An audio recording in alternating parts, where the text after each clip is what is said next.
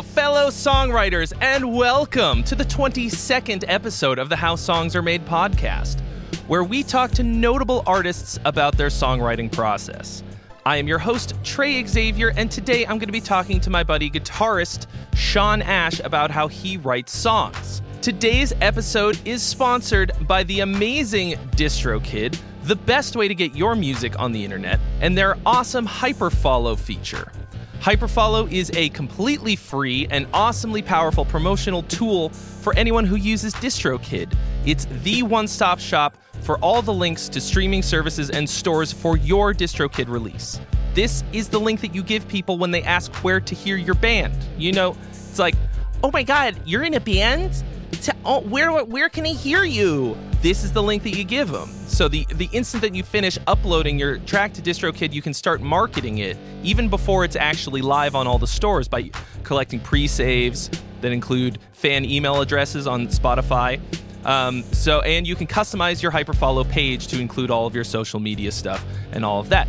And then as soon as your release goes live, your hyperfollow page automatically updates to include the links to all of those streaming services and stores. And the link never changes. You can find your hyperfollow link on your DistroKid album page. This is an ultra simple tool that every artist should be using. And you're going to want to check the link in my description for 7% off your first year of DistroKid.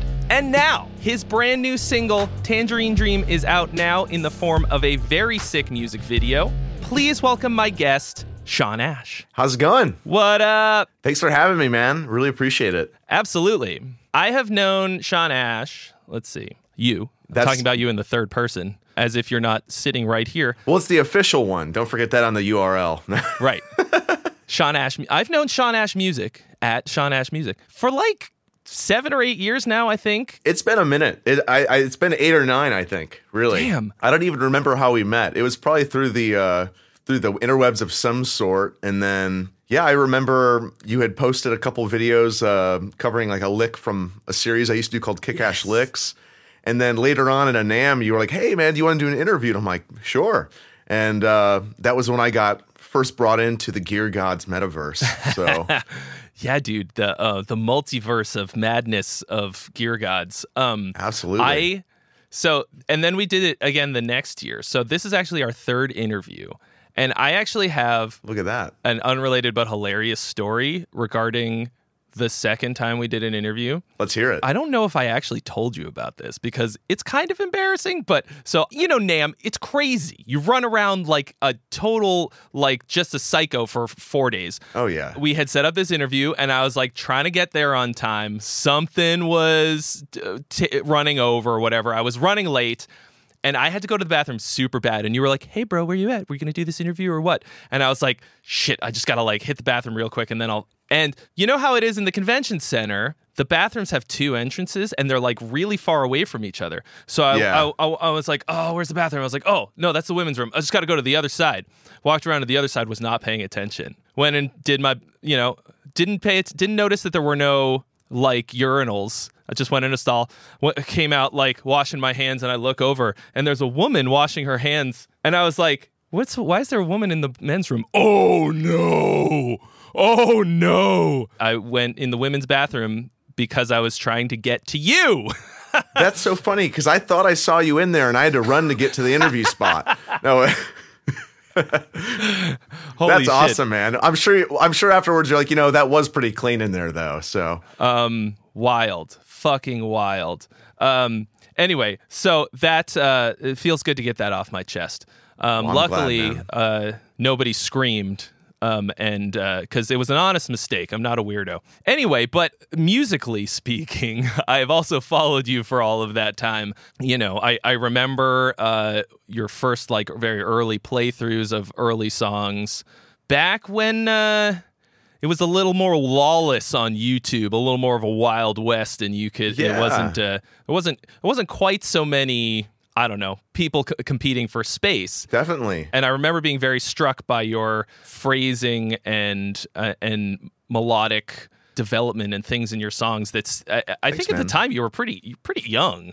At least you looked young. I don't know. Yeah. How old are you now? I'm 29 now. Yeah, okay. So you would have been, like about 21. Yeah, and maybe even earlier because I started uploading to YouTube before Google. It was still Google Video and YouTube were existing. So I remember I was uploading to 2 different places at once. And there's videos that aren't online anymore. I don't even have them, unfortunately. But, some covers of some Led Zeppelin stuff. It's so long ago I can barely remember it. But yeah, it was way back in the day on there. And, I started by posting a lot of covers, and then I morphed into doing gear videos because I was getting nerdy about gear and I wanted to share in that. But also I knew that it was a good market just because people were really supportive. And, it's everyone sharing in something that isn't just the music, but you can kind of hook them with like, oh, that was a really good little solo. Like maybe I'll follow him for that, So I kind of strategized on that. I didn't think it too much, but eventually I kind of got, I don't want to say burnt out, but I just got disinterested in kind of playing that game of, I'm going to put up a video, this frequency, I'm going to do this. I'm not really great at that now, but I got focused on writing and developing music that was my own. And I put one song out, and this was probably 2013. So that's probably when we ran into each other. And I was really surprised with how people were so positive. And I don't mean that like I was expecting it to be bad. It was a time of YouTube where some stuff would just pop off. And I remember I uploaded this video. Next day I woke up and it had a couple thousand plays, and I was like, well, shoot, I have no other music. So I had to get really quickly attempting to be prolific, And that's kind of where my YouTube stuff started. But it all really started with YouTube, frankly. No other platform. That was pretty much the one. Yeah. I still think YouTube is the bomb. Here we are on YouTube right now. It's my whole life. It's my job and my hobby. So, absolutely. It's changed a lot in that time, but it's still, I think, one of the best outlets for just anything, direct to fan stuff. Like there's not a lot of places you can get that. 100%. YouTube is still to me, probably my most visited website. I use it for, I sound like I'm a sponsor for YouTube. Google, please pay me. Or enable AdSense. That would be cool. But anyways, so the thing with YouTube is, it's an open field where anyone can upload. And I understand now, anything that gets oversaturated, or I don't want to say oversaturated, but enough people using it, it's harder to get noticed. But there's plenty of people that I noticed that out of, it seems nowhere, they just become known for their magnificent talents. So it's just important to look at all the platforms, I think, and go, how can I best use this to share what I'm trying to do? I don't have a great relationship with TikTok, and not that I dislike it. I just don't use it. So I know I have to get on there because, it's the game you got to play. And I just want to find my way that I can use it to share with what I'm doing, and that's going to be different for everyone. And that's what's cool about it. So, well, I think lucky for you, you're starting with a thing that has a lot of, it has a lot of depth and a lot of inherent quality that isn't just like a bunch of flashy nothingness. Of course, you sort of have to then apply that like facade of like attention grabbing something, but then people, there'll always be those people who are just like, ha ha, funny sound, whatever, like swipe. Yeah. But then there are people who are like, oh wait, there's something here, and then they can check you out and go like, oh damn. Absolutely. So you're using it to funnel people to the real shit that you're doing, which is what we're 100%. Here to talk about today. Anyways, the game is hard. The game is hard to play. Yeah, but you can't win if you don't play. You can't win if you don't play. You've been throwing your dart at those balloons. I don't know. What game are we playing? 99 rid of them. Yes. Yeah, exactly. Since 2013. And now I think the stakes have been raised. You've put out what has got to be your highest production piece of content in the form of your new music video. Everything you've put out previously has been good, has looked good, sounds great. In terms of your videos and stuff, but this is a whole other level. This is a proper music video with an actor and drone shots, the works for Tangerine Dream, and it's also highlights what I would call a slightly different sound from a lot of the stuff you've put out previously. What I want to know is not so much about the video, which is I'm just trying to get people to watch it because it's amazing. Thanks, man. And super fun. I want to know the only question that exists on this podcast, and all the other questions are follow-ups now that we've got the niceties out of the way. The number one question is, what is your songwriting process for the new stuff, and then how is it different from stuff you've put out in the past? Yeah, well, I think with any process, it's really easy to take a snapshot of it and to say, that's what I do, or that's what I did then. But I've always kind of looked at process as being this ever-evolving process. No, it's this ever-evolving kind of entity that exists, which is that you're going to find through time different ways to do things and grow and change, et cetera. So the first thing is I really try to embrace that. I'm somewhat unconventional in the way that I'm not – well, I don't want to say unconventional. I'm sure everyone does things a different way. But I don't really like to force myself to songwrite a whole lot. In terms of, I don't sit down at my desk and go, okay, we're writing a song today, I'm going to do this. Now, there's a time for that, especially if you get commissioned to do a piece or something. You have to have that skill set to be able to pull that out, right? But for at least the stuff I want to release as a solo artist, my art, if you will, I really want it to feel like something that's natural to me. So one thing I try to do is I keep a really open-ended starting process. So I have a whole entire hard drive full of videos and audio of me just noodling and playing, hundreds of gigabytes of stuff. I have not even looked through 98% of it, but then some of those ideas, maybe they evolve and I'll bring into a Logic session, and then from there I go, okay, this one's worth capturing, but it mostly has to do with taste and sorting and prioritizing. So ideas are, it's like that one question that's, I don't know if you ever watched Norm Macdonald's podcast, but the running bit was, where do ideas come from?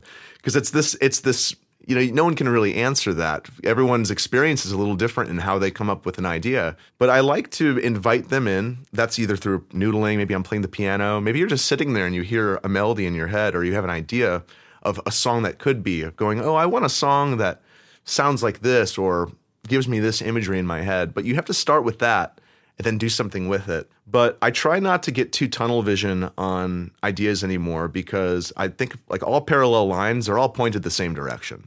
So it's okay to have 40 songs that you're working on. So I just try to keep conscious of every idea that, to me, I'm attracted to, and that could be different every day. The ones that feel natural to me. And then probably going to your question of what's different between older material and the newest stuff is that I'm really trying to write for a live audience.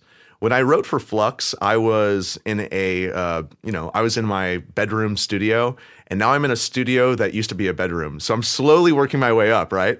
So the next thing, rather than just publishing music, is taking that and bringing it live. So I've actually played a couple of live shows with my solo stuff, a couple of private events, but full band, it went really, really great.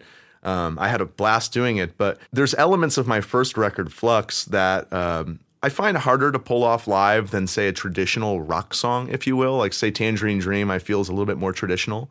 Less sound design, or rather less elements where it's relying on the sound design to be there, or like, it's like, oh, where's that cello? I'm trying to get not away from it, but to just be conscious of it as I write the new stuff, because I want to play live to people. I mean, not saying that, I wouldn't use backing tracks live, because I'm definitely doing that with my new rehearsals or rehearsals for my new band, but I just want to make it more concise, so that way when it goes live, it feels like, oh, they're just some guys on a stage playing. So that's kind of the biggest difference. But then again, I write a lot of music and a lot of stuff that doesn't come out, some of it purposeful, some of it to be in development of the next thing. But the consistent process is that I'm always trying to be creative.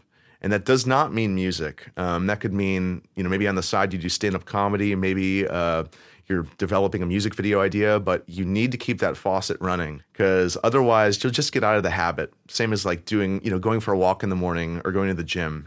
Once you get out of doing it, it's a lot harder to get back into it. So that's my process, is just capturing creativity as much as I can and hoping that I'm capturing something unique and fresh and something that will inspire people over a long time, or maybe even just once. Would you say more often than not, the ideas that you wind up grabbing from these sessions and stuff, are they usually melodic ideas, or are they more often chord progressions or riffs or something? That's a really hard thing for me to kind of say, because I don't think about it like that, like melodic versus non-melodic. that's not necessarily how I write or I think of writing music. It's more, that's a quality I'm always hoping for in the music. I wanted to have that thing. Growing up, my favorite band was the Beatles, and still probably is next to Rush. So I just like really good songwriting and really nice melodic music. So I think because I like that, I'm just attracted to those ideas more naturally. It doesn't come to my mind as like, oh, that one right there. But my last single, Ocean, I actually started writing that one with the bass guitar. And I wrote almost the entire song structure on the bass first, and then I layered everything on top of it. But when you say melody, the way I kind of see music is harmony and melody being two sides of the same coin. And especially when we look at guitar music, if you want to call it the backing track or what have you, it's always chords or sound happening. So anything you do in relation to that is in harmony to that. So I'm always just thirsty for good harmony, even if it's simple, even if it's a classic 1-5-6-4 and it's a great pop song, the way in which that melody or that voice or that instrument settles against that foundation, that's what excites me.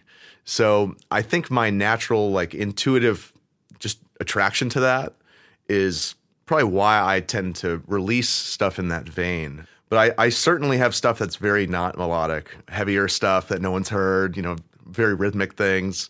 I don't know. I guess the reason I ask it in that way is because I think that's what draws me to your music every time is how melodic it is and how good your phrasing is, which is thanks, man. Phrasing is one of these words that guitar players throw around a lot. But usually I think they're thinking of improv soloing, not the composition aspect.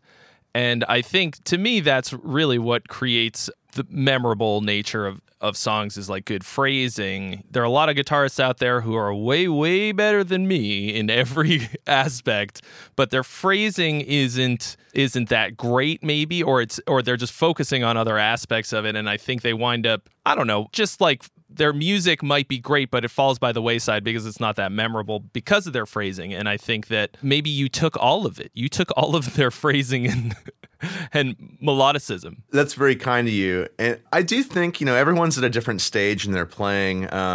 You mentioned I started kind of young in this thing. So I've had the opportunity to watch a lot of players that we know today as being amazing players grow, and see them post a video that maybe wasn't so great or their guitar was out of tune or whatever it was, right? And when you're in the moment, it's so easy to go that's missing this or this. And really, it's that's just an open window an opening that's waiting to be discovered for them. For me, I grew up around... I have a lot of those. I grew up around music. So my dad's an amazing songwriter, rock guitar player, did all the, permed hair in the 80s. I think you can still find some of his demos from his metal band Flashpoint online. Wow. They're great, from the Chicago area. Late 80s. And I grew up around that. So then as time went on, he did a lot of acoustic guitar and singer-songwriter music. And the entire time I was, today he still does this, but the entire time I was a kid and then living with my parents, he would be working on 3 songs at a time, always. It wasn't really ever a time he wasn't working on music. So I think because of that, I was around just songs. And the one thing with a great song, and let's just say this too, is a song is different than a composition, is different than a piece, is different than they're all different formats. But when I think of a song, I think of something with lyrics. And I know that's, funny to come from an instrumental guitar player, but I think of a vocalist. So when I make my instrumental stuff, it's kind of funny how it came about. If I could put a little story in here to explain it, is that I didn't try to do instrumental music. I was in bands and I was trying to do the band thing, and I was also living in Indiana, and I didn't have a lot of people around me or access to the music scene for a variety of reasons. I just didn't, I wasn't connected in there, and I didn't have a lot of people to play with. So when my one band that I was playing with, 11 Drive, with my cousin, great. It was a pop punk band, one of my favorite styles of music ever, kind of like Fall Out Boy, Panic at the Disco stuff. I still love that stuff to this day. That fell apart, and I was also doing the, Dream Theater covers online and doing all that stuff. So I was like, well, let me just do this then, because I don't have to rely on anyone except myself. So that's why I got into the solo career aspect, but I couldn't sing at the time. I'm still working on my singing now. It's far better than it was, but I'm sticking with the guitar for now. And because of that feeling, though, I've always wanted a vocal-ish quality to the music. And my inspirations being guys like Andy Timmons, Sean Lane, Jeff Beck, Guthrie Govan, great phrasing too. Steve Vai, Joe Satriani, the list can keep going on and on of these guys who all say, try to emulate a vocalist. And I think it's really important to listen to good advice when it's in front of you. So when you see all of the greatest saying the same thing, So I really paid attention to that. So I'm glad that you like my phrasing. And I'd say that to people who are working on it, the only thing you have to do is try playing vocal stuff on guitar. Put on a song that you really like and then play the vocal melody to it without practicing it, mind you. Connect your hand to your brain and your musical mind and let that come out. If you listen to Jeff Beck, that's all you really need to do also is listen to Jeff Beck, the Beatles, and you'll be good to go. But that's a great way to do it because it transcends genre. You don't have to learn this solo from that song or this from that. You just get to follow what your inspiration is. So with that being said, I write lyrics for a fair bit of my instrumental music, and it really helps me write the parts. That's something that is not constant. It's not all of the time, but it helps get out of a block, if you want to call it that. It gives a different angle on there. But again, that's what I'm trying to do is I'm trying to be the melody.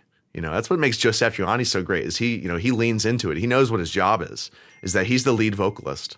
So when you know what you're supposed to be doing in the context of what you're creating, and I say supposed to being, that's arbitrary, I know, but still, when you're following that role, you want to do your best at that. And I think it's easy as a guitar player to be so attracted to concepts like technique or different types of sound design to ignore that part of it enough to where it's noticed. But most great guitar players are just a couple, lessons of vibrato off from being quite remarkable in terms of combining that and having their own unique phrasing from that. Yeah, agreed. You hear a lot of players who have a very vocal quality to their playing, and you don't really think of it like that, but you're just attracted to it. I never really thought of directly emulating a vocal line like that, but that's a good way to go about it. I'm shocked and very intrigued to hear you say that you've written lyrics for your instrumental. Yeah. But it makes 100% perfect sense. Write it like it's a song for a singer, and then just play the words. Yeah. And the melodies that the singer would play. That makes perfect sense. And as a guitar player, we have two things that really help is that we have the wah pedal, which I've funnily enough not ever used in any of my music yet. I need to have a wah song where people are like, dude, that's too much wah. I'd be like, I know.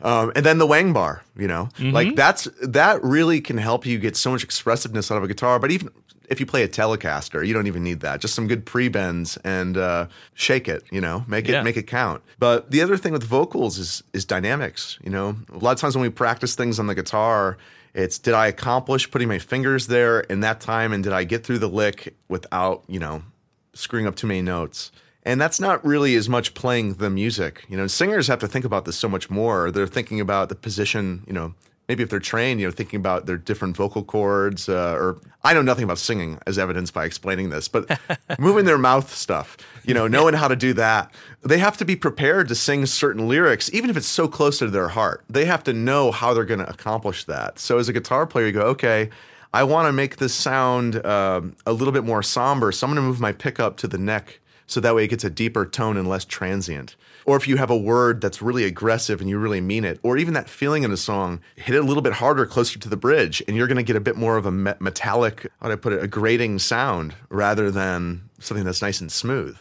So I like to consider all of these things. It's not mega conscious when I play. A lot of that's, I think, done in practice and the work, so to speak. But I think that in instrumental music especially, it's a good thing to think about. You don't always have to do it. I mean, here's a good example is you take a band like Polyphia, who they are just one of my favorite acts in the entire genre because it's so different, right? But everything they do is so vocal. Now, does it sound like Aretha Franklin singing? No, but it sounds like really amazing pop singers doing what they're best at. That's the job. That's the gig, right? So if you're playing really crazy thrash metal, you probably don't need, it would sound good, but you probably don't need slide blues phrasing. That's probably not going to just come up in the middle of the song. But if it fits the context, it's important to work on and try to foster over time. I'm still working on this stuff. I'm really trying to get that way more vocal sound, like some of my heroes, like Sean Lane, one of the greatest of all time. He's so underrated phrasing-wise.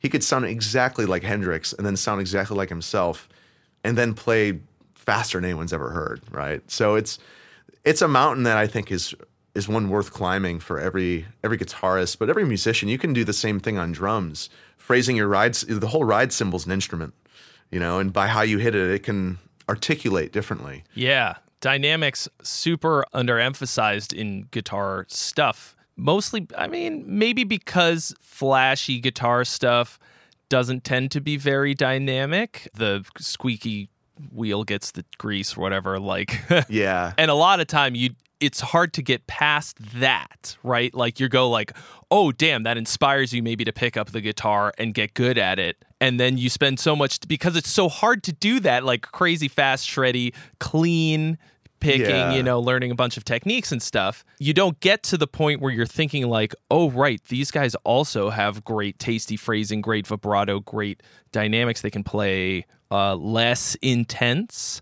So it's, yeah. Yeah, and I think another factor of it too, with that being said, is that, you hit a certain point with a certain style and you realize not that you're doing anything wrong, but that you need to look at it differently. And that might require a lot of time and effort. Like if you've only played really technical death metal your whole life and you hold the guitar with your thumb on the bottom shoulder of the neck, there is no way you are ever going to have good vibrato and bending. It will not. It's physically impossible unless you're playing like sixes or sevens or something. The hand just doesn't do that, So that requires a whole new approach, and that's a lot to ask of anyone, let alone yourself. Just let me just change up everything about what I'm doing because I want to. That's not many people go through their lives like that. I like it. I like being wrong. I like trying out different stuff and going, shoot, I have to completely relearn this because now this isn't going to work for this, and that. Because that's going back to creativity. That's where all the fun happens. It's like you don't know what's going to happen, and it's all an invitation for maybe a good idea. Yeah, I like that. I like that a lot. So going back to your sort of process and how this stuff applies to that, once you've got the idea, okay, once you've got the whatever it is, how do you generally develop it? What's the next step to developing it into a song? You said you started the Ocean. You wrote mostly on the bass. That feels like you mentioned it because it was notable because you don't usually do it like that, or you haven't maybe before. But what's another way that you go about it? The next thing on the list? Yeah, well, I use Logic. That's my DAW of choice. They're all great. All my friends tell me I should have learned Ableton, but so far this is working pretty good for me. So I like to get the ideas in a bass form, not bass, but a basic form into a Logic session. So, of course, the first things you do is you figure out the tempo,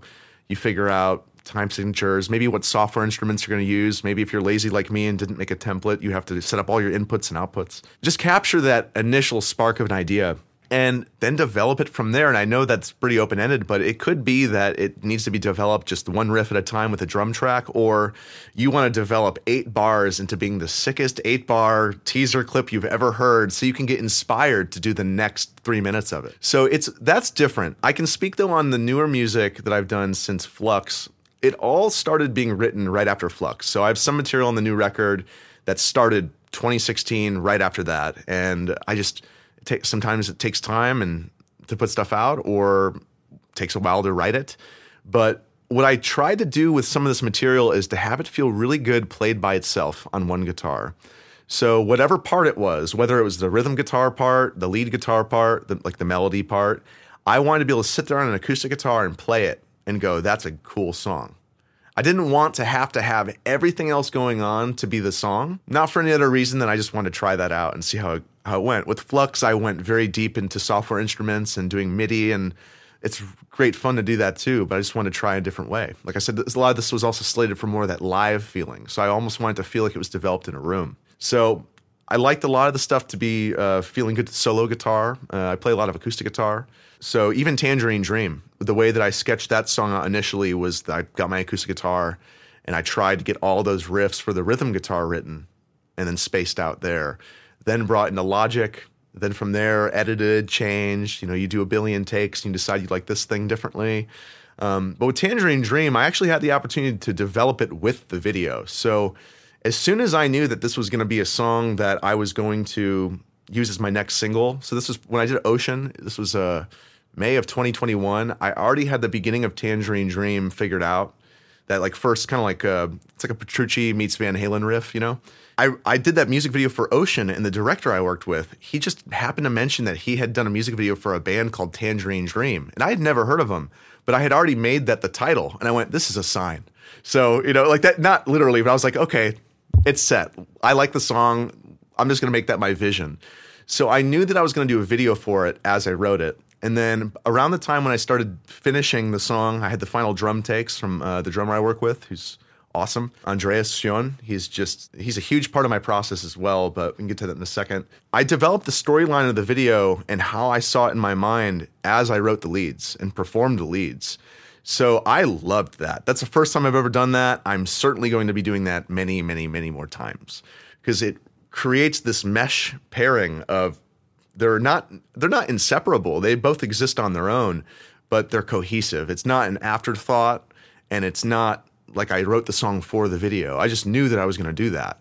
So that's the one cool thing with that song. That's pretty different, but it was fun. I don't know. I'm really lucky to be able to do that and work with the team that had the vision and told me they could get it done too, because it really inspired me to make it a fun song. That's super wild. I always think of, like, for example, scoring a scene from a movie or a TV show, right? You have the picture, you have to come up with the music that you think will fit the scene. And then I always think of a music video as the opposite. You're scoring music with picture. Mm-hmm. But what you've got here is the third option. They are both born in the same moment. And then you make they just don't exist without each other. You're telling a whole story. And I think that, you know, storytelling, right? Well, I mean, what are songs? They're telling you a story. They're bringing you a meaning of some kind, even if it's something just that you relate to. It's bringing you something. So with storyline, all of my songs that are on the newest record, they all have stories to them. Maybe they have lyrics too. You know, it's that could maybe be intertwined with that. But I like to create stories as I'm writing the song because it's a great tool as a writer to populate your environment. Let's say you're writing a song and you envision that it's in a forest and you go, well, okay, what's my set and setting? Is it daytime or nighttime? Because that's going to really influence how the song sounds. If it's a daytime in a forest, that's a completely different sounding thing and idea than a nighttime forest, right? Even if you just picture that and how you feel, it's a different feeling. Then you go, okay, what's the temperature like? What does it look like? What's going on there? Who are my characters? So if you can use that as a tool in songwriting, it just makes it easier because now you're not just relying on your own creative inspiration. You're actually storyboarding what the song's function is, which is when it gets to the end, what are you supposed to be left with? So it doesn't have to be a crazy, awesome meaning either. It could be silly. It could be truly anything. But to give something meaning to the song or an analogy or a metaphor that is not just the 12 notes that we all have, that sounds like a win-win to me. And then if you end up employing that in the artwork or the music video, then that's just, it all works together and lives in one ecosystem. So that's the thing with the new songs. They all have a song. All the songs have a new song to them. They all have a story to them, and one that not that I wouldn't feel comfortable sharing. It's all so arbitrary, just like kind of what I'm getting out of it. And what's cool about instrumental music is I'm not telling you what to think. So you can make your own music video in your mind for every song that you've ever heard that's instrumental. It could be a completely different meaning to you, and that's pretty cool in art. It's kind of hard to find that, I find, honestly. But no matter what, you're going in with you're still intending a thing. Like, to you, it will forever have this association. When you hear the song, you think of those things. Yeah. And I would be very interested to hear what percentage of people hear it and get at least a similar vibe of what you were hearing when you or what you were thinking of when you hear it.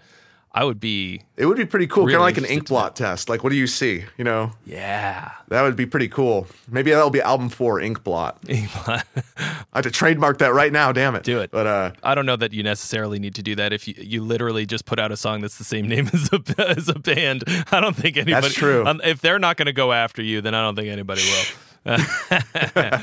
That's funny that you'd never heard of them before. I don't know that I've ever listened to them, but as soon as I saw the title of your new song, I was like, oh yeah, that's a band, isn't it? Tangerine Dream. Where the name came from, initially I first saw the two words together, Tangerine Dream, from when Tom Anderson Guitar Works, they did a write-up on one of my guitars I'd ordered. It was an orange Telecaster style guitar. And if anyone who follows me, they've seen it. I love the thing. It's a great guitar.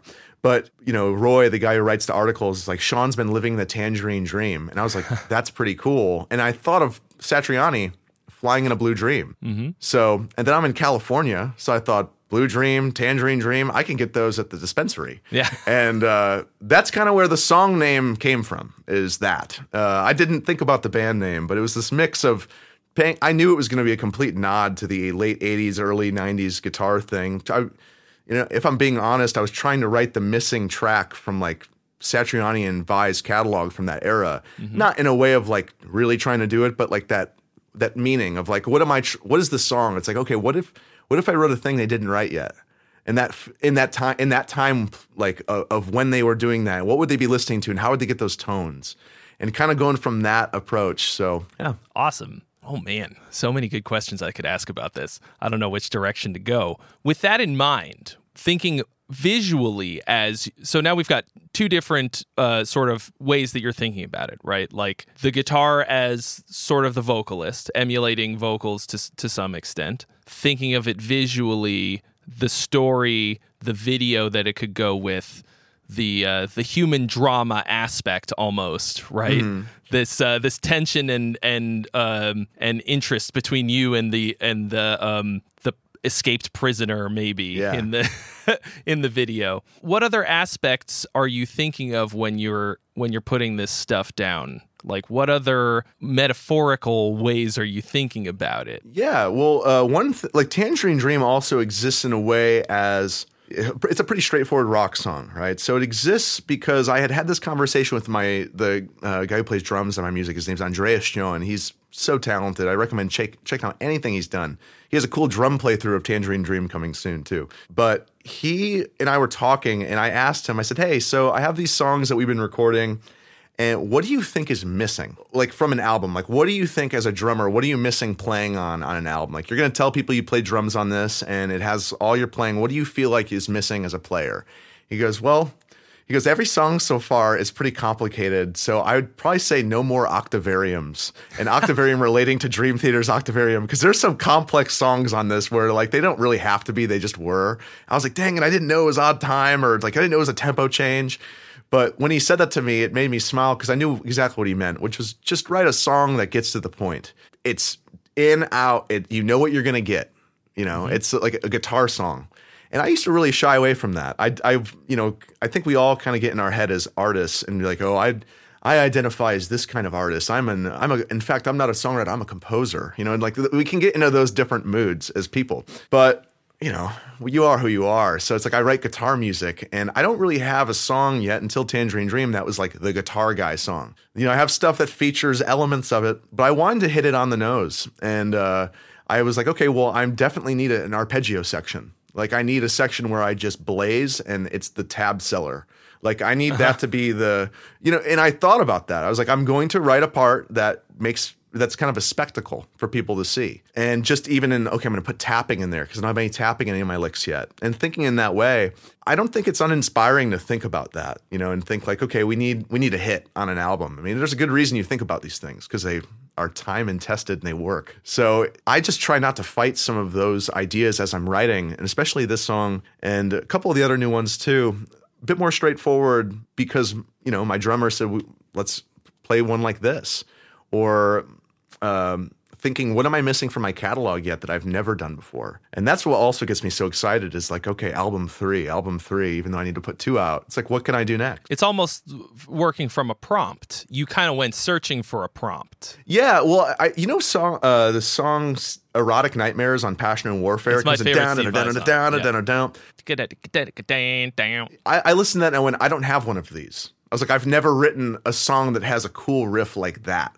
And just for months and months, I just kept jamming riffs, and I finally hit upon that Tangerine Dream one, and I went, that's it. So not all songs come out like that. Sometimes you're just maybe you're heartbroken, you sit with your acoustic guitar, and you just come up with the most beautiful melody and you're like, that healed me. Or and then sometimes you might just see a dog and you write like, oh, it makes me feel like this. We shouldn't judge our own inspiration. And Steve Vai, mentioned him again, he said something great, which is don't be afraid of your own inspiration. If you're inspired by, guitar players who are the atypical guys that you hear, do it. Lean into it because you're drawn to that for a good reason. I like that a lot. Sometimes I go down weird rabbit holes and find out things like that in songwriting, musical rabbit holes specifically, and find out weird things about myself. Like that I didn't know that I liked that sound, that idea or whatever. Yeah. And it doesn't necessarily, I think part of the reason people are scared of it is because they think that if they like a thing that they have to put it in their music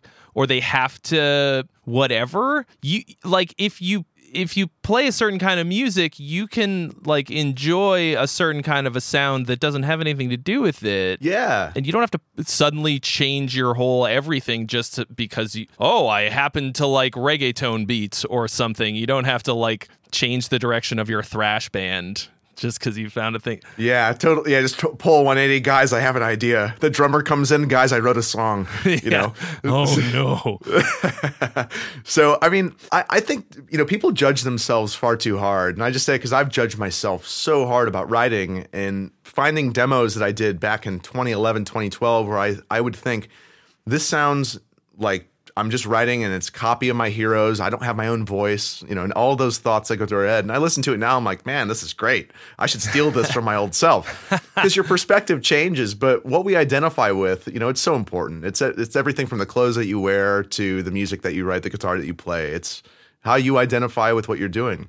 And as artists, that's a tough balance because we have our own creativity and the things that we're a fan of. And that, like you said, they don't need to be the same thing. They can be completely different. I mean, I spend a lot of my listening time listening to so non-related guitar music, not because I don't like it. I just like that stuff a little bit more sometimes. So, I mentioned earlier like Panic at the Disco or Fall Out Boy or Paramore. I jam that stuff on the regular today, and that inspires Tangerine Dream a lot more than a lot of the jazz fusion stuff I love listening to and practicing and working on and working towards. But it's just the reality of it. It's like, well, I like that flavor ice cream. Just give me vanilla. Like, why change it? Give me that, So once you've like kind of got some vanilla, once you've got Sure. something that's inspired you, that you've done, that you've taken off, right? You're developing it a bit. Like, how do you develop things melodically throughout the course of a song? You started with this with some idea. As you're building out the song, the different parts of it, the structure, how are you thinking of it as you go? Like, do you go back to the melody that you've written, the starting idea a lot? Are you just tacking things on that you think fit? Are you really working variations and stuff in, or how does that usually work? Well, when I'm writing, I'd say up until recently, I've taken the approach where everything's a bit more of a sketch until I get to the final recorded version. A couple of this has just been how I've recorded, where I have all the effects printed. So even if it was a great demo lead, it's like, well, I'm going to have to redo that later. So I don't want to say a lack of effort, but there's definitely this just get it out feeling with parts that are melodic or even rhythmic for that matter as I'm writing the song. Sometimes the leads and the melodies are the very last thing written. I mean, in Tangerine Dream's case, this was certainly the case. There was not a melody written on it until I had everything else recorded and finalized. Because I just knew it was going to be, like, I just had a vision of what it was going to be. It was almost like I didn't need to waste my time demoing it for me, because I already knew what I was going to be doing, or at least where I was going to be going with it. So I like to get things to a sketch point and have at least all the rhythm guitars, maybe drums. I take the approach these days too of just not writing any drums at all and just letting it exist as to a click track and rhythms, and then I trust my drummer to write and record for that because he's just always right. He's such a thrill to work with, and also is a huge part of how the songs turn out how they do writing wise later. Because I like to take what maybe the final drums are. So let me put this in like a temporal order. So I have, the idea, I sketch it in the Logic, maybe I demo it out, and then I have a printed MP3 structure. I send that over to Andreas in Norway, and he will send me back maybe a phone recording or just two, overhead demo of him playing on it and ask me if I want any changes. Then I give him some direction, tell him this, and this, and then I just trust him to take care of it. He engineers it all himself, and he's a fantastic engineer at that. So it's really out of my hands at that point, and I love this because then I get the drums back and I go, now here's what I'm going to write off of, because this is I call it like legacy level. Like this is going to be here after I'm gone, right? The demos are already gone, but this is final. So now it's my job to do the final takes. Kind of like you wouldn't want your vocalist just absolutely destroying their throat in pre-production when they have to go in the studio and deliver really, really thought-provoking performances or compelling, performances of any of the material. So I like to wait on some elements until I finalize maybe the main melody. There's one song I'm working on that is the first song I started writing for the album. I can leak the name now. It's called Nova. I've been writing it since 2016. I still today, August 15th, 2022, do not have the main melody. I have no idea what to put there. And I have no worries about it at all. I know it'll be fine because every single time this happens, it works itself out. But I've played on it hundreds and hundreds and hundreds of times. Just didn't find it yet. And that's okay. It's kind of like fishing. Even if you're not just going to catch something, you still have to show up to the watering hole or the lake.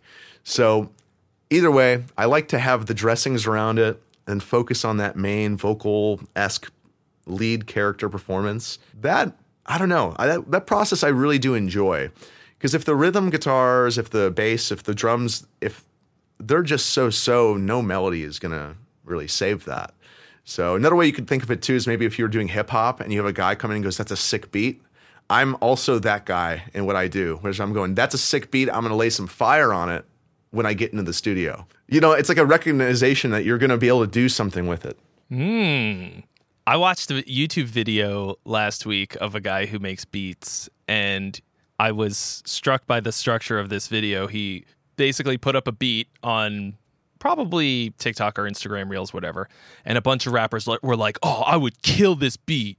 I would absolutely kill this beat. And he's like, all right, do it. Here you go. Here's the beat. Let me hear you. Yeah. And, of course, a lot of them were kind of like, oh, I don't have time. But like a couple people did it, and like really interesting to see their completely different approaches to this song. And one guy, he was like, I watched your other stuff and I know that you were really good. This beat was obviously super far outside of your wheelhouse. This was not the style for you. I'm going to make a beat for you that you're going to be able to actually kill. Wow. And that was really interesting because I was like, I guess like you want to think that somebody who's good at their thing, they'll be able to be good on anything, but that's not necessarily true.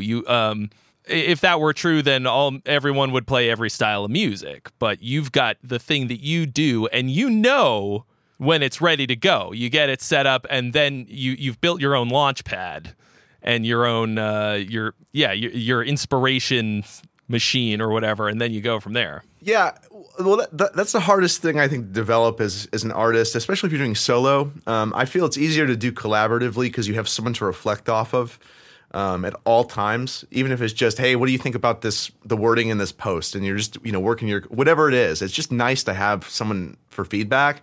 When you're doing stuff by yourself, you do have to build a bit of a meter of knowing what you want and when it's done, and then being able to not listen to anybody else except yourself on that. I mean, some of this music has been done. I mean, Ocean, there's 3 other versions of it with me on drums. And I played all the drums on it, and it was fun to do, but, I just didn't want it to come out that way. It just never hit that point until it did. And I had people telling me, people I love, mentors of mine, saying, hey, man, just put it out. Just put it out. I'm like, no, this is just genuinely not ready yet. And I was right, and of course, anyone who's just only listens to themselves are always going to be right in that way because they're going to go, oh, well, it worked out for the best. But, at least for myself, when it feels right, it seems to be pretty right. People seem to be receptive. I mean, maybe that will change as time goes on. You always have to develop your taste and your idea of what's going to go well, maybe on as a single or on a record.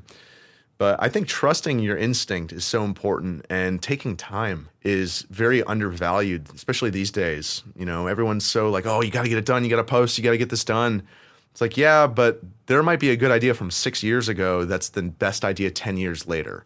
So don't judge it too much, In that vein, how do you know when a song is done? Well, one thing that helps me a lot is I gave up mixing and any of the production side of my music. Most of this is psychological. I love mixing. I could easily, when I said not easily, but I could easily see myself mixing for other artists. Not something I really want to do too much, but I really enjoy the process of working with sound, in all these ways. But the issue is that it's very hard to take off your hat as the producer artist and then put it on the mixer master hat, because you might have tendencies of thinking too much about, oh, well, I really want to make sure that lick I practiced for 10 hours is heard.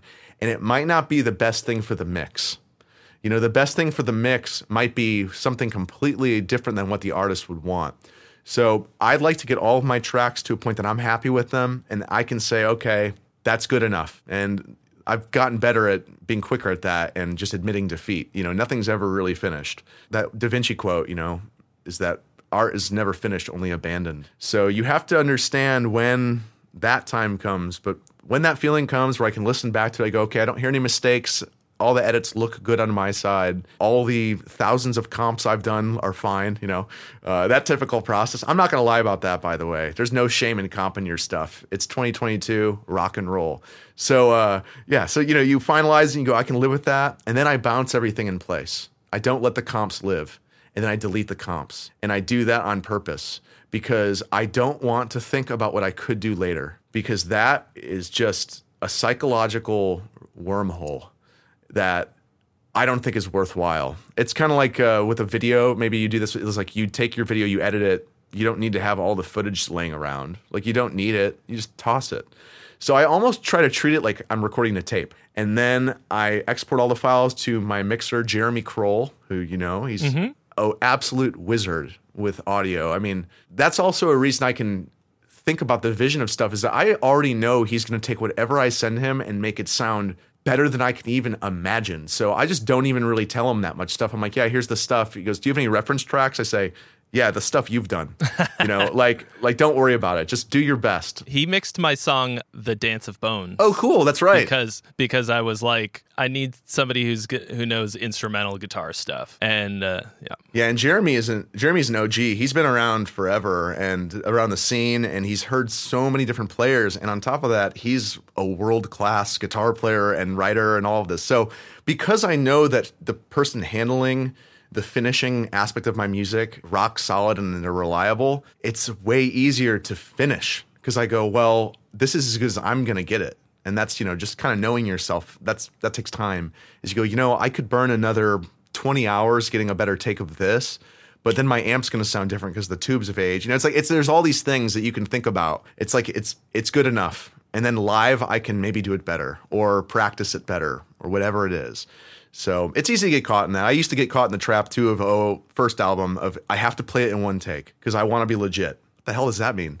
Like even Van Halen didn't do that. So it's it's easy to get caught in these mini processes or side quests, and then you go, wait a minute, I just want to I want to play the main boss. I want to finish the song. I want to do the video, put it out. So that's how I know I'm done, is when I feel happy sharing it to someone else that I know they're going to do something well with. Same as even publishing it. I know that everything's ready to go when I feel comfortable that the world can see it and it's out of my hand. Kind of like, I'm not that I've done this, but I imagine it's like raising a kid. You get them to a point and you're like, well, they're in the world now. Like that, you can only do so much. That's where that feeling kind of lies around for me of finishing. Do you have any, aside from Andreas and, I guess by the time you hand it off to Kroll, you're already past the point of deciding as to whether or not it's ready. Do you ever outsource any of that? Do you ever go like, okay, well, mom or friend or whatever, what do you think of this? Do you share it around and ask? Yeah, absolutely. I have my Rolodex of people I annoy on the regular with things I'm doing, and close friends who I trust. Maybe they're not even a musician, but I just enjoy their opinion on things, and not even that they always like what I do. It's just I like who they are as a person. I wish to share it with them. And then I just like to get someone's initial reaction. You know, if I send something to my dad, you know, he's always really kind, of course, but how someone replies it tells a lot. So I always like to take that and then go from there and decide how that feels, you know, whatever that is. But yeah, like I'm always messaging a great guitar buddy of mine, Tom Pankhurst. I'm always sending him stuff. Dude, what do you think of this? What do you think? I think I got the last solo to this, you know, and he'll do the same to me, share his stuff. And that's the fun of, I think, being a musician in this era, is that you can connect to people who live in Stonehenge. You know, my buddy Tom, by Stonehenge, not in it. That'd be cool. I want to do a music video at Stonehenge. Like that's the mission, right? If anyone works for Stonehenge, hit me up.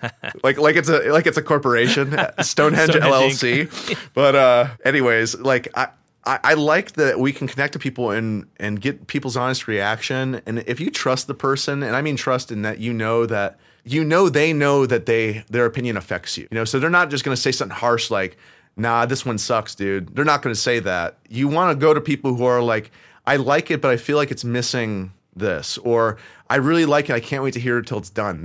I love that one, it's pretty good. That's what that means, which is I love it, I can't wait to hear the final version of it, which is, the hell does that mean? It's a song, you know? Like when you said to Paul McCartney, hey, I have this idea I just came up with yesterday. It's like, well, wait until it's on tape, Paul. That's like, you know, so that reaction, I live off of that. So yeah, maybe I'll start harassing you with some of my ideas. Yeah, please do. So I can be like, yeah, man, this will be great once you really nail the solo and not this placeholder yeah. shit. I'm like, dude, this is my favorite. My favorite is sending someone the final version and they go, I can't wait to hear when it's done. And it's the final master. And you're like, well, all right, here we are. Whoops. Okay. Yeah, just thanks so much. How much more done could it be? Yeah. Although, to be honest, if you send someone the final master for feedback, then that might be on you. Yeah, like, of course. There's nothing that you can do with the feedback once you've got it anyways. So. Oh, totally. And I'm, you know, honestly, with my music, when I finish it, I'm always just so excited about the projects. I feel like a little kid where I'm like, I just want to share it with everyone. I want like everyone to put it on their refrigerator with like a magnet. Yep. So, you know, I remember before I sent Tangerine Dream came out, I mean, the YouTube draft of that had like a couple hundred views just because I kept sending it to friends. Because I'm like, dude, check this out. This was so fun. I had like, and they're like, tell me about it, you know? So that whole process and what I get to do, I'm just so wrapped up in that, yeah, of course I share it with people and, you know, get their feedback. It'd be cool if there was a way to release music without releasing it. Like you could share it with everyone, but they know it's not done. And then it's finally done and people are still stoked, but that's a fantasy world. But still, you know, I just like sharing. What's it called in, elementary school? Show and tell. I was all about show and tell as a kid. Still, I love the sharing. I mean, now my job is oversharing all the time. I told you earlier about how I wound up in the women's bathroom. That's an overshare. But I think as artists who care about what other people think, at least to some extent, we love doing that, you know? Like, God, out of context, that must sound so bad. I should maybe not ever phrase it like that ever again. But, like, sharing is very important. We have to get to a point with what we're making that we want to share with people. Yeah, I mean, I think I'll say in your case, I'd be careful about being too vulnerable in the women's bathroom, but go for it, you know?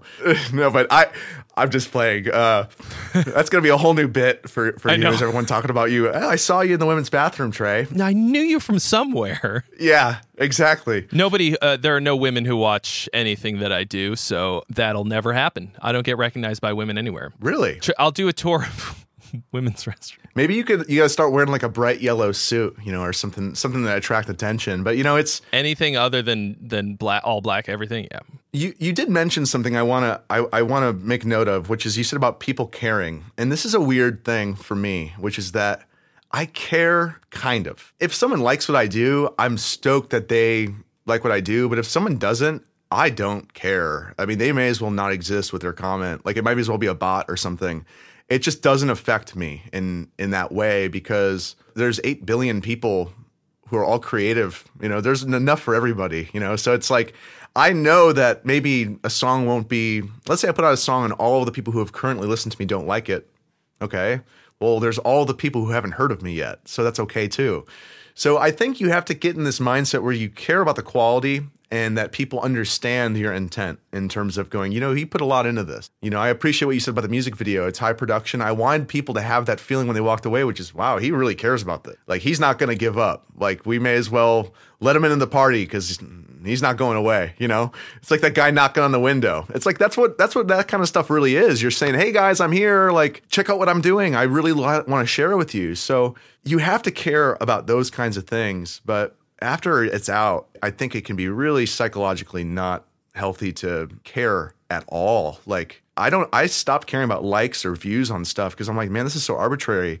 I know people who have played like the craziest events and they can't even talk about it, and they have 100 followers on Instagram. Like, okay, it's all relative. So I live a really charmed life so far, knock on wood, and I'm really lucky I get to do what I do. I'm not the most known person in what I do, and that's completely cool. So that means if I cared about that, I don't know if that makes sense. It's like, I can't care about that because to get to where I want to be, you wouldn't be caring about those things. They're silly. As like a social media person for a living, I've gotten to a point where what I realized is that I can't care about the negative stuff because that just means that they're not my target audience. They're not the people, like if, I don't know, somebody who just doesn't like the style of music that I make, doesn't like my music, that just lines up. Like, of course they wouldn't. Yeah. They don't get it, and that's totally fine. And I don't know, like, I think people like to leave comments to feel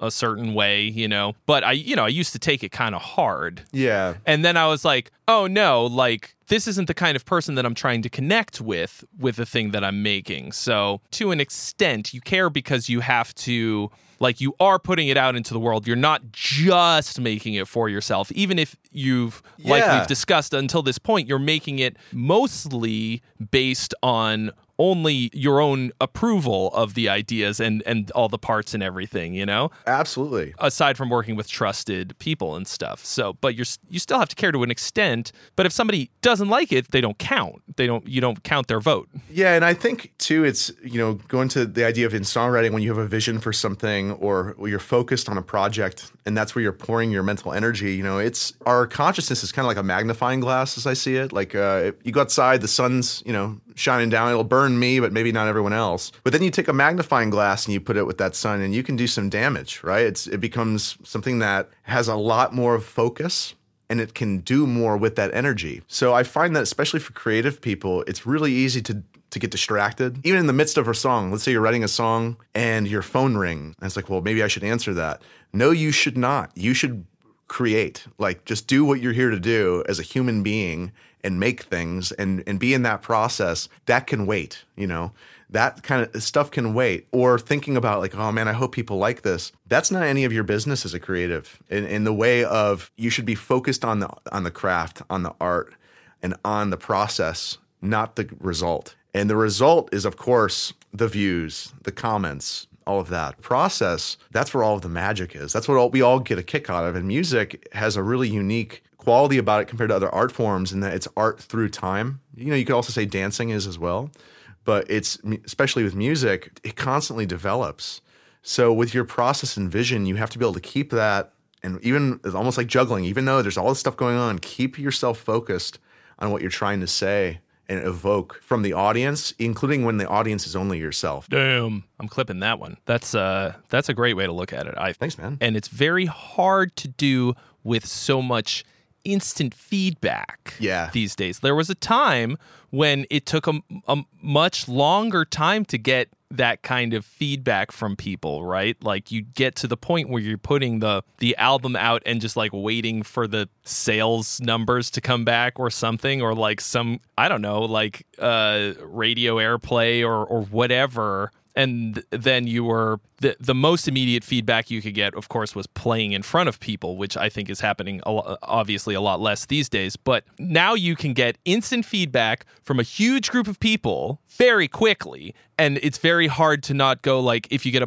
either negative or positive feedback right away, to change the trajectory of what you're doing based on that and not based on what you want out of it. Yeah, absolutely. And that's something I think all of us who grew up with the internet I've had internet maybe not my whole life, but for a good amount of time, and you just kind of get used to that mentality. But I don't think that's the way that we're like humans are wired naturally. So I think if you can kind of learn to unprogram some of that stuff, things go easier and smoother. I just speak from having to have done that to myself, is just literally stop thinking about things and going, I'm not going to think about that anymore, and just blink and then cure your brain and just move on,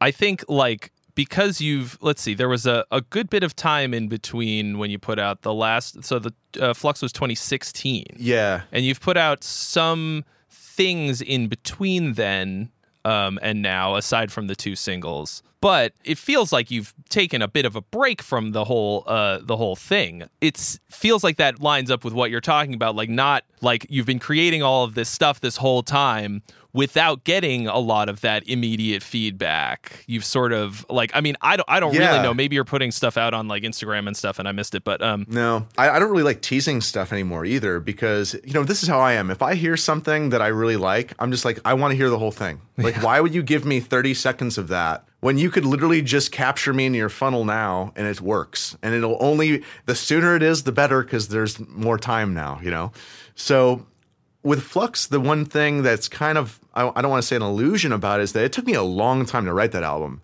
So it took me about 4 years. Well, let me think. Yeah, 2016. So probably about 4 years of writing to write Flux. So 2016, add 4 years, you hit 2020 pandemic. So I was supposed to shoot music videos for 2 of the songs that are going to be coming out next or like later. And this was going to be, I think it was March 20-somethingth of 2020. I was flying over Andreas from Norway, had Jake Johnston, who filmed Tangerine Dream. He's a wizard too, man. Talk about just a talent. Like, I don't know how he does what he does. He's incredible. He also did that one last Polyphia video, Neurotica. He was the producer on that. I mean, he's just a mega talented dude. But anyways, I was scheduled to do live videos with him. So my idea was that I wanted to do this new songs live in studio with the band, even though we had never played them together before, and film it. It was all scheduled, all paid for, ready to go.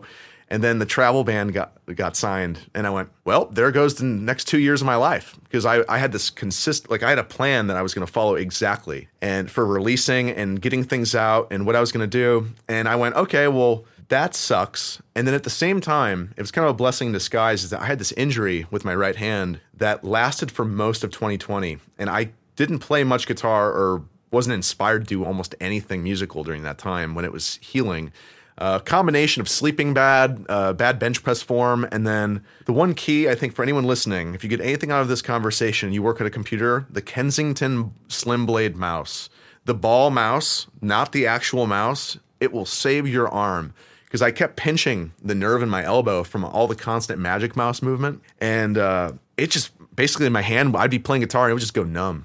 And I'd lose all grip strength in my right hand. So I remember the last NAMM 2020, meet with people and all that stuff, and I'm standing there and my hand goes numb, and then it would just come back and go numb. Here, it all was like this combination of stuff, which is that got canceled, that happened, so I didn't really feel great as a player, but I also couldn't seek much help because it was the pandemic. It was like just fresh, like everyone stay indoors, like, you can't do anything.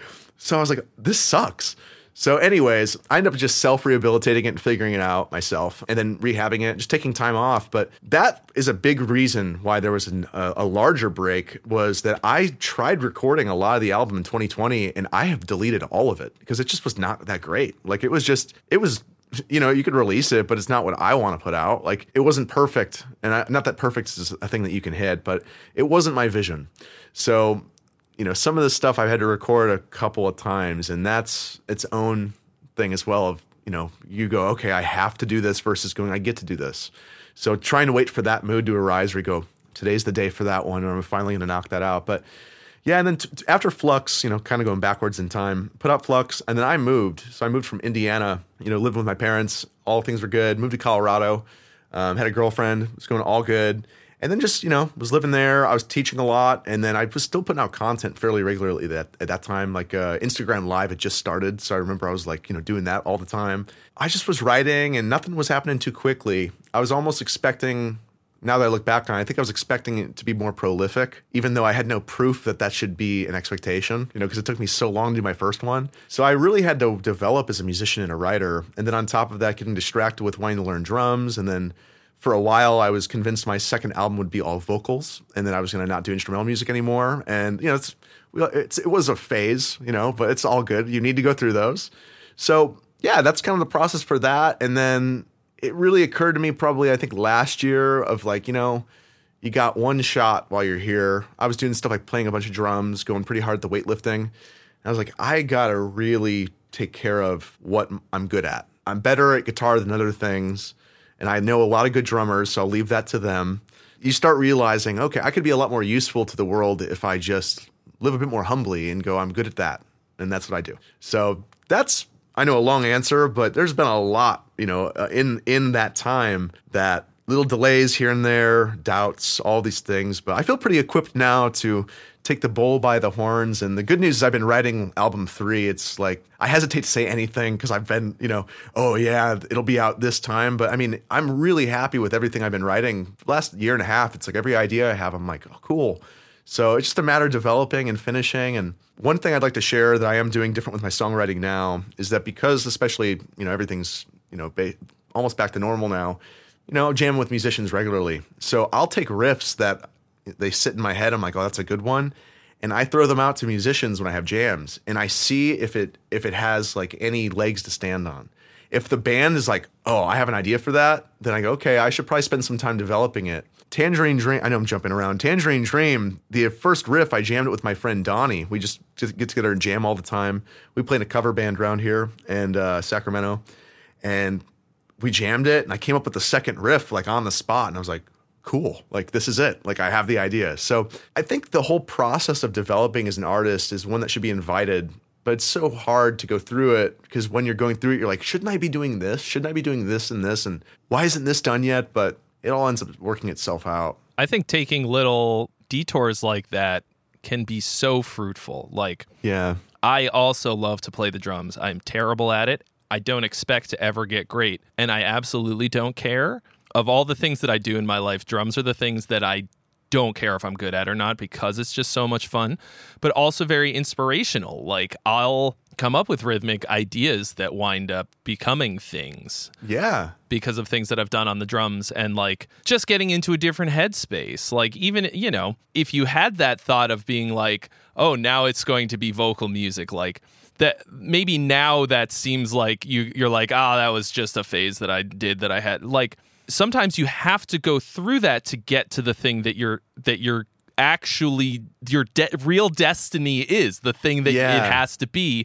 You have to go through it through a weird way of getting there. And I think people get frustrated because they feel like it's I don't know, they're going the long way around or something. But in actuality, that's what you had to do to get there, and that's totally fine. Absolutely. And I think, I can only speak for me, so it's like as I've gone through these different changes and processes as a writer and as a creative in different areas, I think that there tends to be this idea of meaning, bringing that up again, that you kind of get out of it where you're like, okay, this is my transformation. Like we write narratives and stories, right? That's what we're storytellers. So we write stories about ourselves all the time.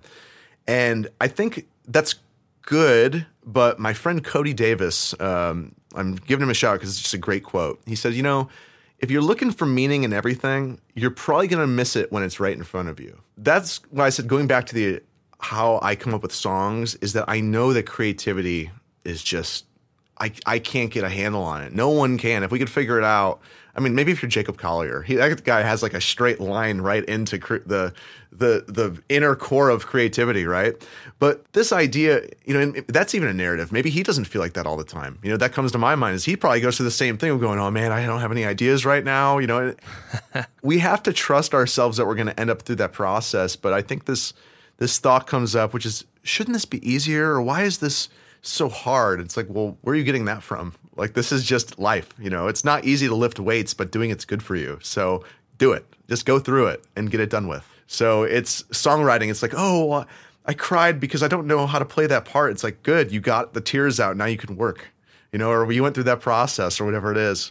But, drums, to say this, are the most fun thing. And James Brown, there's that story of him where he went around to every band member. He goes, what instrument do you play? And he said, I'm a guitarist. He goes, no, you're a drummer. What do you play? I play trumpet. No, you're a drummer. And until everyone in the room said they were a drummer.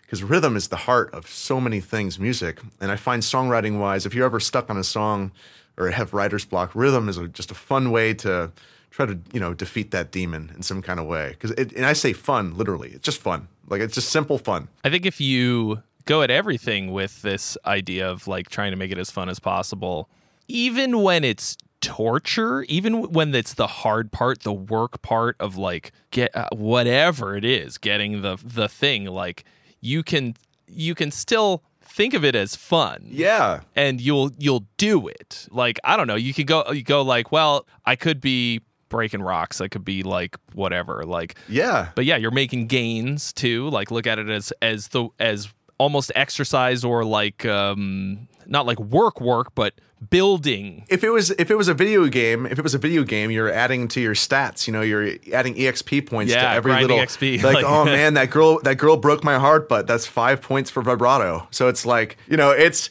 as simple as that in a way. But for me, I get my joy and my fun out of doing what I do. I mean, I don't do a lot of things outside of music. Like, I'm pretty anti-video game and like TV shows and all that stuff. I don't take my time to do that stuff. Not that there's anything wrong with it. I just don't like to spend my time doing those. So what I get a kick out of and what I spend my time doing is just things I like to do.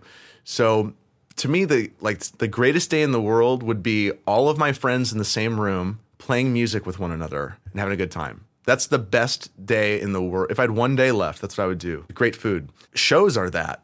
It's all people who are maybe not your friends yet, but they all relate to what you do.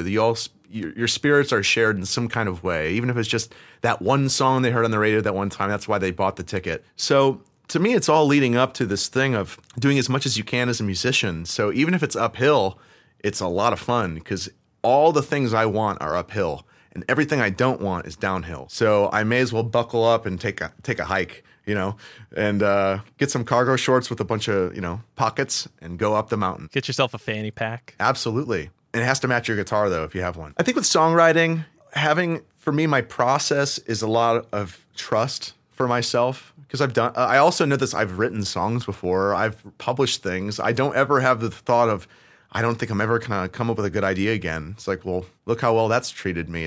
I keep having new ideas and I don't know what to do with them. So I give them away to people or whatever it is. So I like to just live a life where that's my mode of operation as much as I can. And then hope that out of that, throwing all those darts, like you were saying, that a couple of them land, that other people also are looking at that same dartboard and going, yeah, he really hit that balloon. Bullseye. With that dart. Balloon's eye. But all we can do is try. There's no way you can force anything in life, let alone music. You just have to do your best. And there's some times where it doesn't need to make sense. It just is what it is. And getting comfortable with that is a huge lesson I've learned. Like improvisation, you have to get comfortable with that. It is all chaotic. It should be going off the rails at any moment. That's the point. It's happening in real time. That's how this goes. It's like, oh, you're breathing air. What a shocking thing what a revelation. It's like, of course this is hard. It should be, well, unless you're Paul McCartney, it's something that we all have to work on and try, but doing your best will always yield the best. And if you don't try your best, you're never going to know. Hot damn. I kind of sound like one of those like cheesy Gary V posts right now. I also realize that. So gotta believe in yourself. You just like say fuck a lot less. You could be the guitar Gary V. Guitar EV. Guitar EV. What are you doing these days? I don't see you with the guitar in your hand right now. What are you doing? Get in there and fucking play, man. Your family doesn't matter. Your pets don't matter. All you need to do is practice. You want to be the next Steve Vai? Let your fucking cat starve to death. You want to be Steve Vai? Fuck Steve Vai. Be Gary V. That's Gary Vai. All right, Gary Vai. Yeah, I love Steve Vai, by the way. No hard feelings. I'm gonna take just you saying "fuck Steve Vai" and that's the clip. What I'd like you to do is clip it and then use ads on Facebook Ads Manager to target where he lives and all of his interests. So he sees it every time he picks up his phone. That would be great. And it's just me. Shit. Yeah. Oh, that would be so funny. Oh, God. That would be the ultimate terrible prank. I mean, there's so many things that we've said here today that could be taken dreadfully out of context. I was in a women's bathroom. Fuck Steve Vai. Let your cat starve to death. And doing all those at the same time? Now that's an album. What? Man. We shouldn't give people any ideas because YouTube has clips now. You can clip stuff and just like... Anyway, please don't do that. But, we want to keep making a living doing this shit. Clip it all. Clip it all. Let it fucking ride. But I think having these kinds of inspirational nuggets, like for people, is almost as important as the like very hardcore stuff, like or the very applicable like techniques or whatever. Because honestly, people giving up right before they get to the thing is, I think, the biggest impediment because they don't, a lot of people like who are maybe just starting out or have been doing it for a little while but don't really understand, it mostly sucks. Like you're not going to make everything's going to be gold. Like everything that you write is not going to be good. And in fact, it's kind of the opposite. So like you need that inspiration. Like you need people being like, no man, like it's okay. Like it's okay if it sucks. Just keep going. Like, just keep doing your best. And eventually something's going to pop out that's going to be awesome. And then it just gets easier from there. Well, I think definitely as, in my experience, when I've been trying to do something that's on the next level of any kind, let's say, for example, the video, because, it's definitely, it's the only first time I've worked with a team of people. To be able to say my team, that's pretty cool for me right now. It's a first. So it's like there's this idea of, imposter syndrome or whatever it is. And to me, it's almost like you have to face the idea that you were probably wrong before, and that's going to happen again. And it happens in the form of self-sabotage, or the results that are self-sabotage, because you might go, well, for me to do this and be successful, if it really does well, then that means I've been doing everything in a way that wasn't that. So now I have to change. A good example of this is my hesitation. I recently cracked this egg, is that I was thinking about how I've never been quite prolific with social media, especially after I released original music. And it was because I realized that when you do social media stuff, I mean, we were talking about control. You have no control what happens after you do it. So you might put out one lesson and it might go really well, or you might put up one lick, it might go really well and the others are not. But by doing it, and in my process, let's say if it went really well to be, completely saturating TikTok or something, I would have to actually admit that I was wrong for the last 20 something years, but specifically on social media, probably 7 years. It's like, okay, I guess I was wrong about that. These strong held opinions that I identify me with, that's not me. That's hard to swallow. So I think that's why a lot of people quit, is it's like they can't literally imagine themselves being in a better position. It's like, or the person that they are literally is not the character that's equipped for that role in their future. So they just continue keeping themselves in that, like, oh, well, I guess I'll just post it late, or I guess I'll like just forget to pay that dude, or, whatever it is. It's like you can just make all these little stumbling blocks along the way that add up. A lot of it's fear-based, at least it has been for me, is kind of being afraid of how good it could be and going, wow, if I just did that, maybe it would actually be perfect. Like maybe that would be where I want to go. So it's fighting that idea of what you think is best, and then also going, all right, I'm probably wrong. So let me go there. The imposter syndrome thing, when you said that, I had like a tiny revelation about it. And because, like you're saying, fear-based thinking is anti-creative. Yeah. First of all, because being creative is about being like having faith that things could be different. Like having this, you are literally making something new, creating something, and you have to. Yeah, you're expanding. You're bringing something new into the universe. You have to believe that it could be, and you're having ideas about how things could be better, basically. In terms of imposter syndrome, first of all, everyone I know who is not an imposter, who are actually out there doing the thing, they all have imposter syndrome, period. Just about, that I've talked to. But also, if you have imposter syndrome, if you're feeling that feeling, it's usually because you are doing the thing, you're having some measure of success with it, and that's why you're feeling it. You put the thing out, or you did something, people liked it, they're asking you about it, they want to know how you did it, they're like, oh, must be some kind of expert, or you're making a thing, whatever. Like, you feel imposter syndrome because you think, oh, I'm not expert, but you wouldn't be feeling that if you hadn't done it right. Like, if you're not in a position where you could where people care enough, it's like self-defeating. Like, of course you're not an imposter. You just did the thing. You just did it. There's no impostering to be done. I actually disagree with you. Great. But not Not in a major way. We'll get back together after this. No, you can disagree as hard as you want. I love it. the thing that I think is a dangerous precedent to set one is saying that all people who are successful have imposter syndrome, because that creates this expectation that when you get there, you're still not going to feel better. So I don't think that's the case. I think people at the highest level do not have imposter syndrome. They know exactly what they're doing, and that's why they do it with such responsibility, because they know it's their. That's like you take Kobe, for example. He knew he was the greatest. So that's why he went to the gym. He goes, well, I can't be the greatest and then slack off. What example is that going to set? So I think imposter syndrome, to me, it comes about when I do something new. It's a new environment, and it's healthy in the way that it represents that I have everything to learn. Mm-hmm. So it's kind of like this philosophy idea. Probably, I forget who I picked this up from, but it's kind of like the closest thing to the wise man is the court jester, because it's a blank slate. There's everything to learn. So kind of like a Logic session, the closest thing to a finished song is almost nothing there, because it could all be there in an instant, right? So it's the closest to that transformation, like water into ice. So imposter syndrome, you have to have it. It's a sign you're actually doing what you should be doing, which is putting yourself in new situations with new people and always reaching higher. But how do I put this? The reason that I felt confident enough to pour a bunch of capital and money, or same thing, and time, like time resources and just social resources into getting Tangerine Dream done, was because I did not feel imposter syndrome. I have been doing this my entire adult life, and I've not given it my all yet. I deserve to do that for me. I deserve to know what it's like to go all the way and learn from all the mistakes. Like, I'm not saying that. By the way, everyone else also deserves this. It's like it just in yourself going, you know what?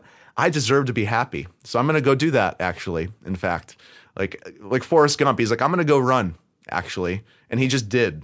So you can't really be an imposter, or those don't really coexist, because you go, well, I'm supposed to be doing this. I've prepared for this, and I'm suited to be in this position because it just is what it is, and I will do my best. Imposter syndrome, I think, has a negative effect when it prevents you from doing your best. Was you think, oh man, I don't really think I'm good enough. I have all of my heroes watching my videos, and I just don't think I got it. And so then you go up on stage in a bad attitude. And a bad attitude never got anywhere good. And attitude's one of the only things you can control, period. You wake up in the morning, your dog could eat your dentures, and your car could smash into a tree, but you can still have a good attitude about it. You can choose that. So with music, I have the attitude that I'd like to have no imposter syndrome one day, and I'd like to have no mental issues of any or psychological, I want to have it sorted out, right? Because there's so many examples of people who haven't done that in creativity. But then you have people who do it all the time. Think about how many songwriters in Nashville write 10 songs a day. They don't think anything of it. They don't go through an artist struggle. They just go to work. So that's what I mean about imposter syndrome, is that if you do know what you're doing, and that's individual for every single person, and it changes every day. But if you can know or try to know what you're doing, I think that's an antidote to that feeling, which is I shouldn't be here, which is you go, I should be here because I don't know what I'm doing. I'm the perfect guy for this because I'm the one who has everything to learn, and I'm going to be completely open to what I have to learn as well, and not afraid of it. It's like you never want to be the best player at the jam session. Yeah. Because if you are, then you're not going to learn anything. You're just... Yeah, but let's say you are, though. Let's say you are, and you are let's say it's jam, and you purposely want a bunch of people to come out because they don't have the experience. If you know you're the most experienced, I hesitate to use the word best, but the most experienced, now you can use that knowledge and deliver on your responsibility with even truer purpose than just going well, I guess we're all trying. We're all on our way. That fake humble thing. I don't buy that. Mm-hmm. I don't do that. It's not productive. It's like I wouldn't want a guy who's building my deck to go, well, there's better. Well, why don't I hire him? Why don't I hire the guy who's better you got his at number? Building? Yeah. Can I have a referral, please? Because I'd like that.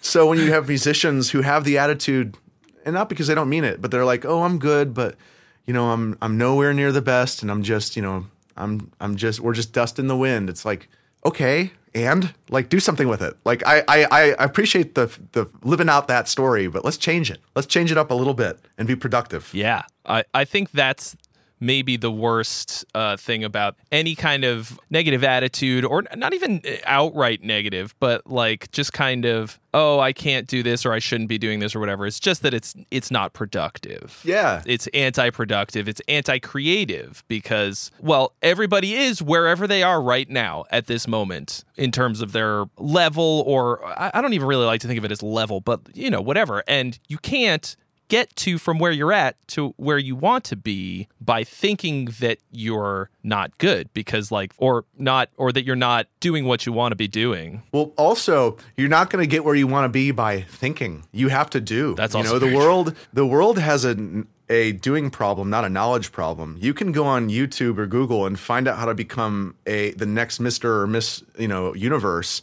in about 10 minutes, 15 minutes to get the information. How much longer does it take to do all of that stuff? So going back earlier about songwriting and focus is that I think it's really easy to learn too much or to have your mind in too many places rather than just focus on a couple of things and doing those as well as you can. Whether that's people who are absorbed into, anything about say world events, which I guess makes sense these days, but anything that there is that's not creativity is just plain simple distraction. It really is. If people mean what they say and they say, I live for music. Do you? Because why are you watching YouTube for, 5 hours about your favorite political candidate? It's like, maybe you don't really live music and maybe you could. How easy would it be to just do that? It'd be great. It'd be fantastic. And allowing oneself to completely fall into that, that's the process in itself. When I have a problem writing a song, I do not look up an article of how to do songwriting. How is that going to help me? Like the guy, by the way, you make great content for writing songs. So it's time for that too. But there's this process where you're like, okay, are you in the middle of the gig and you're going to refer to a YouTube video or are you going to figure it out? It's like when you're in the driver's seat, you got to drive. So I think it's too often as musicians, we get in the driver's seat and we're like, okay, hold on, let me consult the manual. Let me put my parking brake, and you get your manual, like, okay, going back. And you just end up burning all your gas starting and stopping and never getting to where you're supposed to go. Yeah. There are people who RTFM, before they start anything, they read the manual, they go through everything before they actually try the thing. Which is good. That's a good thing to do. It can be. I usually refer to that kind of stuff once I've tried it a little bit, at least. Yeah. I think that there's a point at which you've done way, way, way too much of that, and you're either going to do the thing or you're not. Yeah. There's a great example of that in a way is like gear and tone and stuff. Because, I obviously like guitar gear and tone. I like fooling around with stuff. But I can't tell you about how many forum posts I've read about gear I don't own and I don't even want. I'm just filling my mind with it. Of oh, why does this thing suck? Let me read about it for 10 hours. It's like, what? You could just not do that as well, and again, do something productive. But it's just the nature of human nature is that we're funny little beings, and we have to figure it out as we go and hopefully become prolific as creatives, and in a way, it's like the universe is either expanding or compressing. It's like black holes compress, everything else is expanding. The constant is expansion. I'm no scientist. I play one on TV, but it seems to be that. So maybe we should just lean into where it's going. Just kind of go the way the wind's blowing. Oh, it's growing. Let me add to it. That sounds like a good idea. So, well, I think that's a great way to look at it. I think your outlook on music and creativity is very inspiring and thanks, man, and extraordinarily positive. And I appreciate that a great deal because I think I tend to get a little negative on my own stuff in a lot of ways. I wouldn't say that I struggle necessarily with imposter syndrome so much because I've sort of identified it and dealt with it in my own way, knowing the things that I am good at and that I like. But yeah, but I appreciate this outlook and all of the things that you're saying here today for myself. And I think that the way that you're looking at it, everyone could benefit in a very tangible way because like you're saying, like the go to work, like the just you just keep doing it, and it's not this grandiose like philosophical adventure. Like you can kind of just start doing it and you just keep going and you'll figure it out. Yeah, and I think more people need to do that. I like that a lot. Yeah, it's funny. It's like, of course, you go to the internet and you can fall into all these little rabbit holes, but like simulation theory is one of my favorite ones because of how much it can't matter, which is like, I'm never going outside of it, dude. And if Morpheus appears, totally, like that'd be cool, right? But it's like, why spend time thinking about this stuff? Or the temperature of Jupiter right now. What am I going to do with that? Like maybe make it, I was looking at the temperature of Jupiter and I made it the tempo of the song. Cool. That could be that. I get that. But I don't know. I guess my point is made though. I think our time is all fleeting here, and our focus is even more so, especially in the modern day of just instant gratification, distractions, phones going off, people needing you, or what have you. So if you have it, use it. If you have the inspiration and it's there, maybe it's worth being late to dinner. Maybe it's worth not taking that phone call from your family, or maybe not. It's all just for you to decide. So really, I'm so glad we're talking about this stuff, because it really is a part of how I approach creativity. Is that creativity is not just music; it's quite literally everything that you express. Whether I use a lot of humor, or I try to, and it doesn't always land, but it's my way of expressing who I am. So I enjoy to do it. And if I didn't do that, I wouldn't be me. So it's all important that we find what we are good at and what we want to naturally express, and then allow that to completely change overnight if it has to. Awesome. Well, I think that is a great button to put on this whole thing. Heck yeah. My remaining questions are about lightning round. Well, no, just about the what you're doing. So you have so far released 2 singles recently. And you referenced it as album. As the next album, yeah. You have an album coming. Yeah, named, artwork's done, all the songs are decided. I just have to finish up a couple of those leads I mentioned that I'm still looking for the right little melody. But a couple things like that, and then I have to send off to mix and master. But doing the Tangerine Dream, I don't want to say delayed the other music in a bad way, but I had so much fun doing the video that I want to do that more. Mm-hmm. So, getting the resources together and the vision. I already have a couple, cool videos in mind of what I want to pull off. And, I just want to keep getting more wild with the videos, from at least more in depth with different details, and just get into that. So I'm going to do single releases leading up to the album. And, it just seems to be that's what people are doing now with that whole waterfall release method as well, where you're kind of tagging it on. Mm-hmm. I intended to do that with Tangerine Dream, but I clicked the wrong button. So it's all good. Next time. I think you can change it after the probably fact, with the wonderful people at DistroKid. Yeah, I'm sure there's a way to do it. And if not, they're great customer service. You can ask them and they'll help you with anything you need 24 hours a day. So it's true. Maybe not 24 hours a day, but anyways, it's so as quick as you could actually need it. And I'm also with this, my live band is formed and we're rehearsing. So I'm trying to have these go in parallel to when the album launches. The live stuff's already cruising and we already have shows going, and just people are we're playing all the new material live already. So it feels really good already, before it's even mixed and mastered. So with all the things moving at the same time, I think then the album will have good impact rather than just being out there in the wind. Yeah.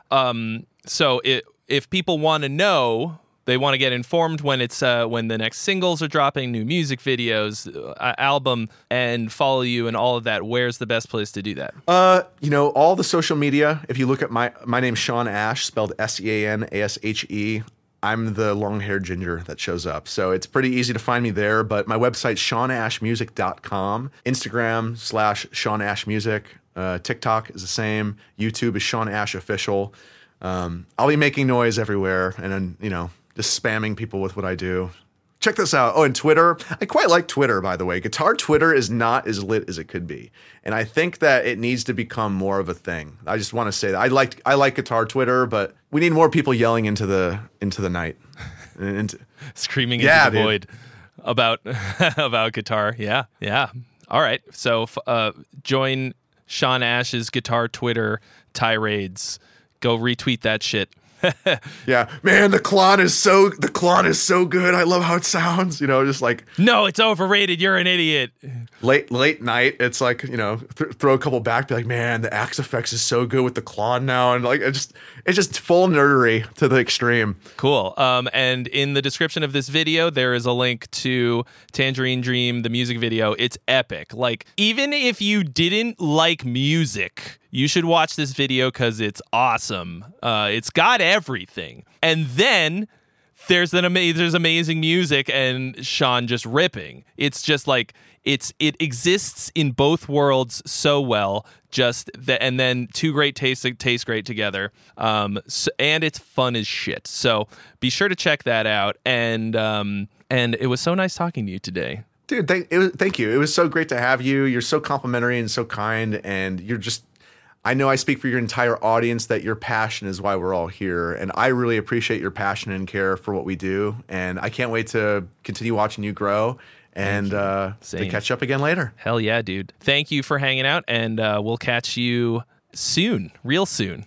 Peace. All right, guys, thank you all so much for watching. Huge thanks to DistroKid for sponsoring this video. If you want 7% off your first year, there's a link where you can get that or use my code GearGods. Oh, I don't remember what it says. Well, it's also in the description to get your 7% off your first year for the best way to get your music on the internet. DistroKid is the jam. Huge thanks to Sean Ashe for taking the time. Congratulations, my dude, on the release of the new track, and the previous one, which is called Oceans, also really good. Listened to that for the first time. Also has a sick music video. Check that out as well. If you like melodic guitar stuff that's just memorable, catchy, and so ripping, follow Sean Ashe on all of the things. Thank you guys for watching. I do this not every Monday. I do this often on Mondays.